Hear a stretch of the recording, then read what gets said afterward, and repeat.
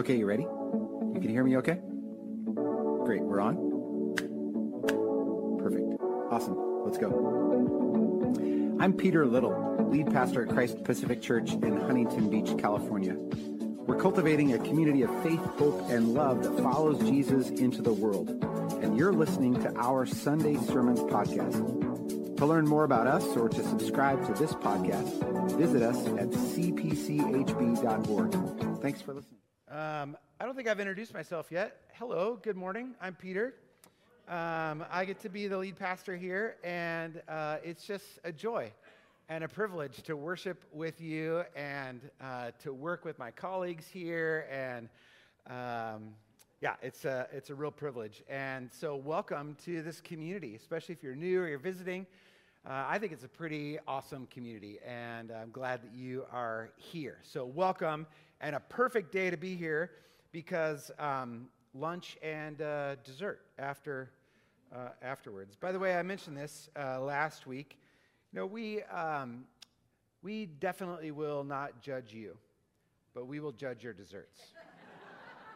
And so that's happening after the worship service. This is sort of, it's kind of funny. It's sort of weird, strange to me anyway, because I'm always preaching on the cross and Jesus' sacrificial death in that season leading up to Easter. We traditionally call that Lent. And so I'm always preaching on the cross during Lent and the death of Jesus. And then, of course, when we get to Easter Sunday, I'm almost often preaching on the resurrection for obvious reasons. And so it's been sort of interesting and fun and weird for me to be preaching on the sacrificial death of Jesus, the cross. I'm in August. And then here on Labor Day weekend, the first weekend in September, to be preaching on his resurrection. So all of that to say Happy Easter to you.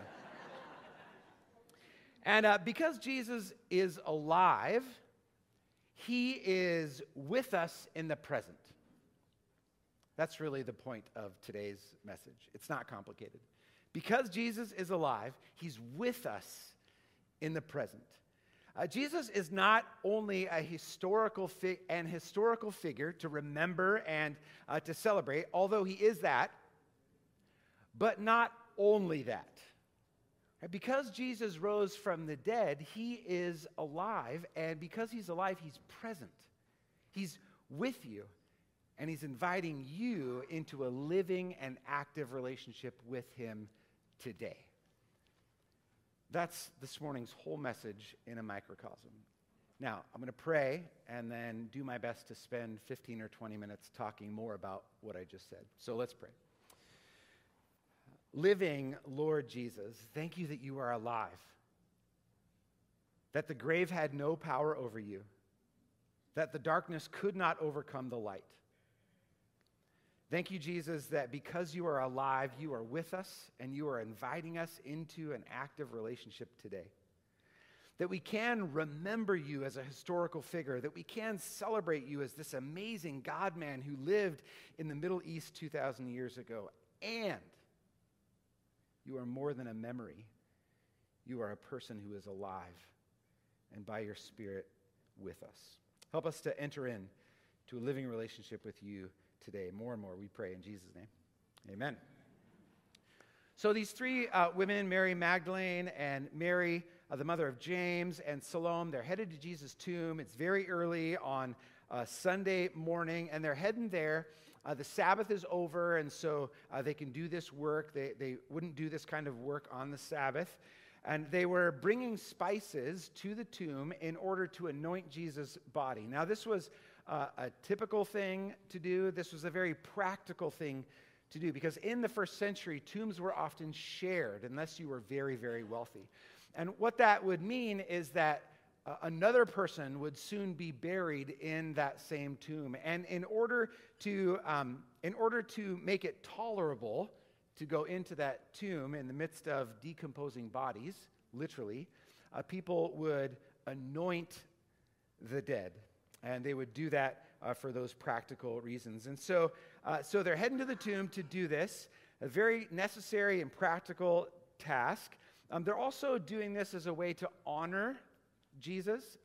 Over and over again, we see these women and other women who are faithfully following Jesus. It would seem also that when so many people, everybody perhaps, deserted Jesus, there were women like Mary Magdalene, and Mary the mother of James, and Salome who stuck by his side. There was only one problem, I think, with what was going on here, and that is that their grief, understandable as it is, their grief was leading them to focus entirely on the past. Their grief had clouded their memory so much so that it was their total lens through which they would remember things, through which they would perceive reality. And it would seem that although they were headed to Jesus' tomb to anoint his body, they were, in fact, in a way, anointing their own grief. They were giving grief reign over their lives. And in their grief, they had lost entirely.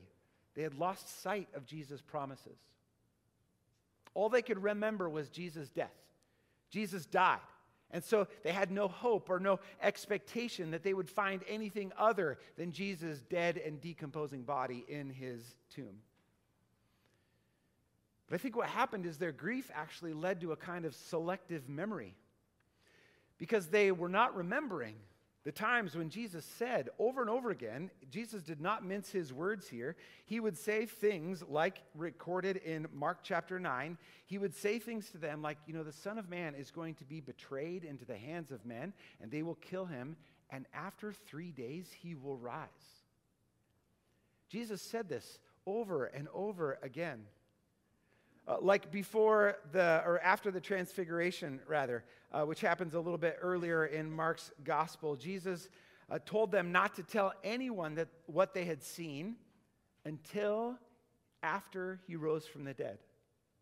Right, so in his regular conversation with the disciples, which definitely included these women on a regular basis, his conversation with them, he would drop pretty heavy hints that indeed he is going to rise from the dead. But it seems that these women in their grief could not remember that. They couldn't remember the promises. Their grief had so clouded their memory. For them, it seemed that Jesus was dead, and that was the end of the story. So they make their way to the tomb, and on their way, they begin to ask one another, who's going to roll away that giant heavy stone that has been put in front of the entrance to the tomb? Their minds were focused on the barriers rather than the task at hand. Rather than being focused even on their mission, which was to anoint Jesus' body, their mind became focused on the barriers, the problems, the challenges. Who's going to roll away the stone? What are we going to do? And they were concerned about a problem that they didn't even have yet. Right? They hadn't even arrived to the tomb. And they just assumed that they would find this challenge, this barrier, this problem, that the tomb would still have the stone over the entrance. Will there be someone there who can help to roll it away? What if they can't get into the tomb? That stone is so big. And all that worry that they were experiencing was for a circumstance, was for a barrier that didn't even exist. Friends, what are the stones that you're worried about in your life? What barriers or challenges or problems are you worrying about today? I think it was the professor of New Testament, Edward Bosworth, who said first in the year 1910, whatever gets your attention gets you. Whatever gets your attention gets you. And it seems like these women in this circumstance, what had captured their attention was the stone, the barrier, the problem, the challenge, and it got them. They were worried about it. This is the same thing that happened to the Apostle Peter earlier in Jesus' life, before he died on the cross. Jesus invited the Apostle Peter to take a step out of his boat and walk on the water. And you might remember that Peter did that he was looking at Jesus. Jesus was also walking on the water. He was looking at Jesus, focused on Jesus. Peter actually stepped out of the boat onto the water and began walking on the water until what? Until his attention turned from Jesus to the waves. And as soon as his attention turned to the waves, he began to sink, because whatever gets your attention gets you. And the waves got Peter that day. So what are the waves in your life that you're focused on? What are the stones that you're worried about today? So these three women, they finally arrive at the tomb only to discover that their worry was indeed not founded. They were worried about a problem that didn't even exist. The stone had already been moved away. And we're told that when they entered in the tomb, there's a young man dressed in lightning bright white, and he addresses them and he says, "Do not be alarmed." You know, this is almost always what angels say to human beings when there's this kind of divine encounter. Do not be alarmed. Why do angels or young men dressed in lightning bright white, why do they always say, "Do not be alarmed, do not be afraid"? It's because it's scary. It's frightening, it's astounding, it's alarming. What is going on? This is not normal. This is supernatural. Did you know that that is the most common command in the Bible? Do not be alarmed. I should have looked this up. Maybe you guys know this. I think there's like one for every day. Maybe you know this. There's like 360 or 365 commands in the Bible, all that say, do not be alarmed, do not be afraid. Well, they were alarmed because this was so strange and divine and supernatural. Do not be alarmed, he said. You're looking for Jesus of Nazareth, who was crucified, and he's been raised. He's not here. Look, there's the place they laid him. You know, he's not there. I like how Luke's gospel account records this conversation. The angels say to the women there, they say, why do you look for the living among the dead? He's not here. He's risen. Tombs are the place of dead people. Jesus is not dead. Well, the women had come to the tomb to honor a dead man, and they were looking backwards. They were focused on the past, and the angel assured them, he's not here, but go tell the disciples and Peter. I love that Peter is singled out. He needs a little extra help. Go and tell his disciples, and specifically Peter, that Jesus is going ahead of you to Galilee. There you will see him, just as he told you. Did you hear that? Jesus is going ahead of you. You will see him. Pastor Eugene Peterson helped me see the promise in this text. You might be familiar with Eugene Peterson. He is the guy who translated the Message Bible. It's like a paraphrase of the Bible. It's become really popular. He was a linguistics language professor. And in one of his books on pastoral ministry, it's called Under the Unpredictable Plant, he explains how this text, this thing here that Jesus says, or that the angel says rather, helped him tremendously when he would make difficult visits to parishioners, people in his church, at the hospital or in their homes. And I'm going to quote Peterson. This is a long quote. I think it's worth it. Pastor Peterson says this: in every visit, every meeting I attend, every appointment I keep, I have been anticipated. The risen Christ got there ahead of me. The risen Christ is in that room already. What is he doing? What is he saying? What is going on? And in order to fix the implications of Mark chapter 16, verse 7, in my vocation, Peterson writes, I have taken to quoting it before every visit or meeting, saying to myself, he is risen. He's going before you to 1020 Emerton Road. There you will see him as he told you. Later in the day, it will be, he is risen. He is going before you to St. Joseph's Hospital. There you will see him as he told you. And when I arrive and enter the room, I am not so much wondering what I am going to do or say that will be pastoral, as much as I am alert and observant for what the risen Christ has already been doing and saying that is making a gospel life out of this story right now. Isn't that good? And of course, Jesus is going ahead of you. This isn't just for pastors and deacons and people who visit folks in the hospital. This is true for teachers who walk into their classrooms this week for the first time after a long summer. This is true of homemakers who walk into their kitchen. This is true of mechanics who walk into their garage. This is true of friends who walk into other people's homes. This is true of CFOs who walk into board rooms. This is true of parents who walk into their children's bedrooms. This is true of coaches who walk onto the field. Jesus is going before you, and he will be there, just as he said he would. Now, I want you to think, I want us to do a little exercise here. I want you to think of maybe a particularly challenging or intimidating thing that is awaiting you this week or maybe this month. Maybe it's some decision that you have to make. Maybe it's an intimidating presentation you have to give or a difficult conversation, a scary scenario. Something challenging that is awaiting you this week. Are you thinking of it? If you don't have anything challenging awaiting you this week, talk to me after worship. I'd really love to figure out whatever you're doing.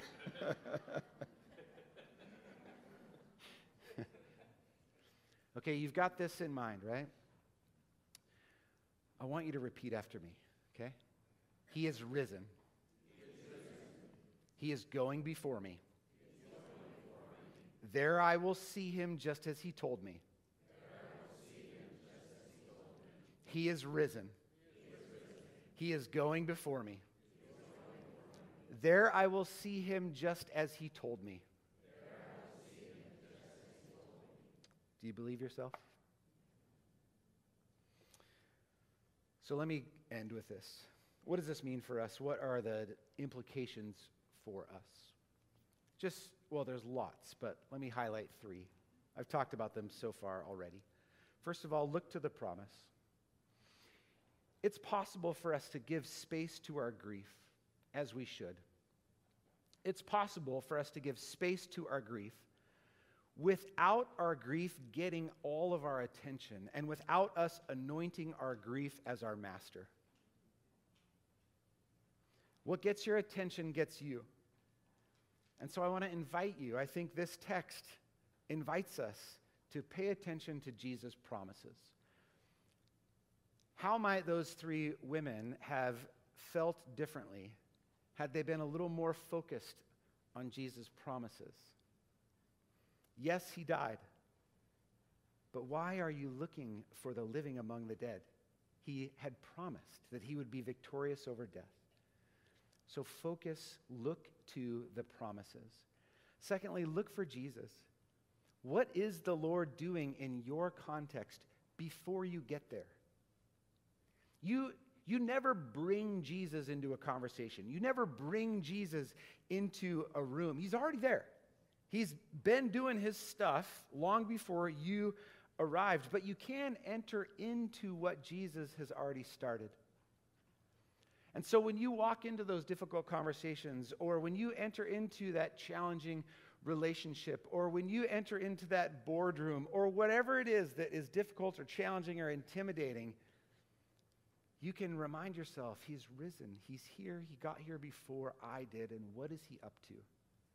And how can I enter into that? So look for Jesus. So first of all, look for the promise. Look to the promise. Look for Jesus. And then third, enter into relationship with him. When I began, I said, here really is this morning's entire sermon. Jesus is alive, and he's inviting you into a living relationship with him today. Because Jesus rose from the dead, he's a present reality. And that's a reality we can enter into. He is a person with whom we can enter into relationship. Jesus is not like your great-great-great-grandma. She was a delightful woman. She really was. You've heard stories about her. You've seen pictures of her, your great-great-great-grandma is a past reality. Right? While you can appreciate who she was, while you can even perhaps see the indelible mark that she made on your family, you can't have a relationship with her. She's not here. But Jesus is here. He's a present reality. You can have a relationship with him that is active and engaging and in real time. You know, Jesus often cultivated relationship with people over meals.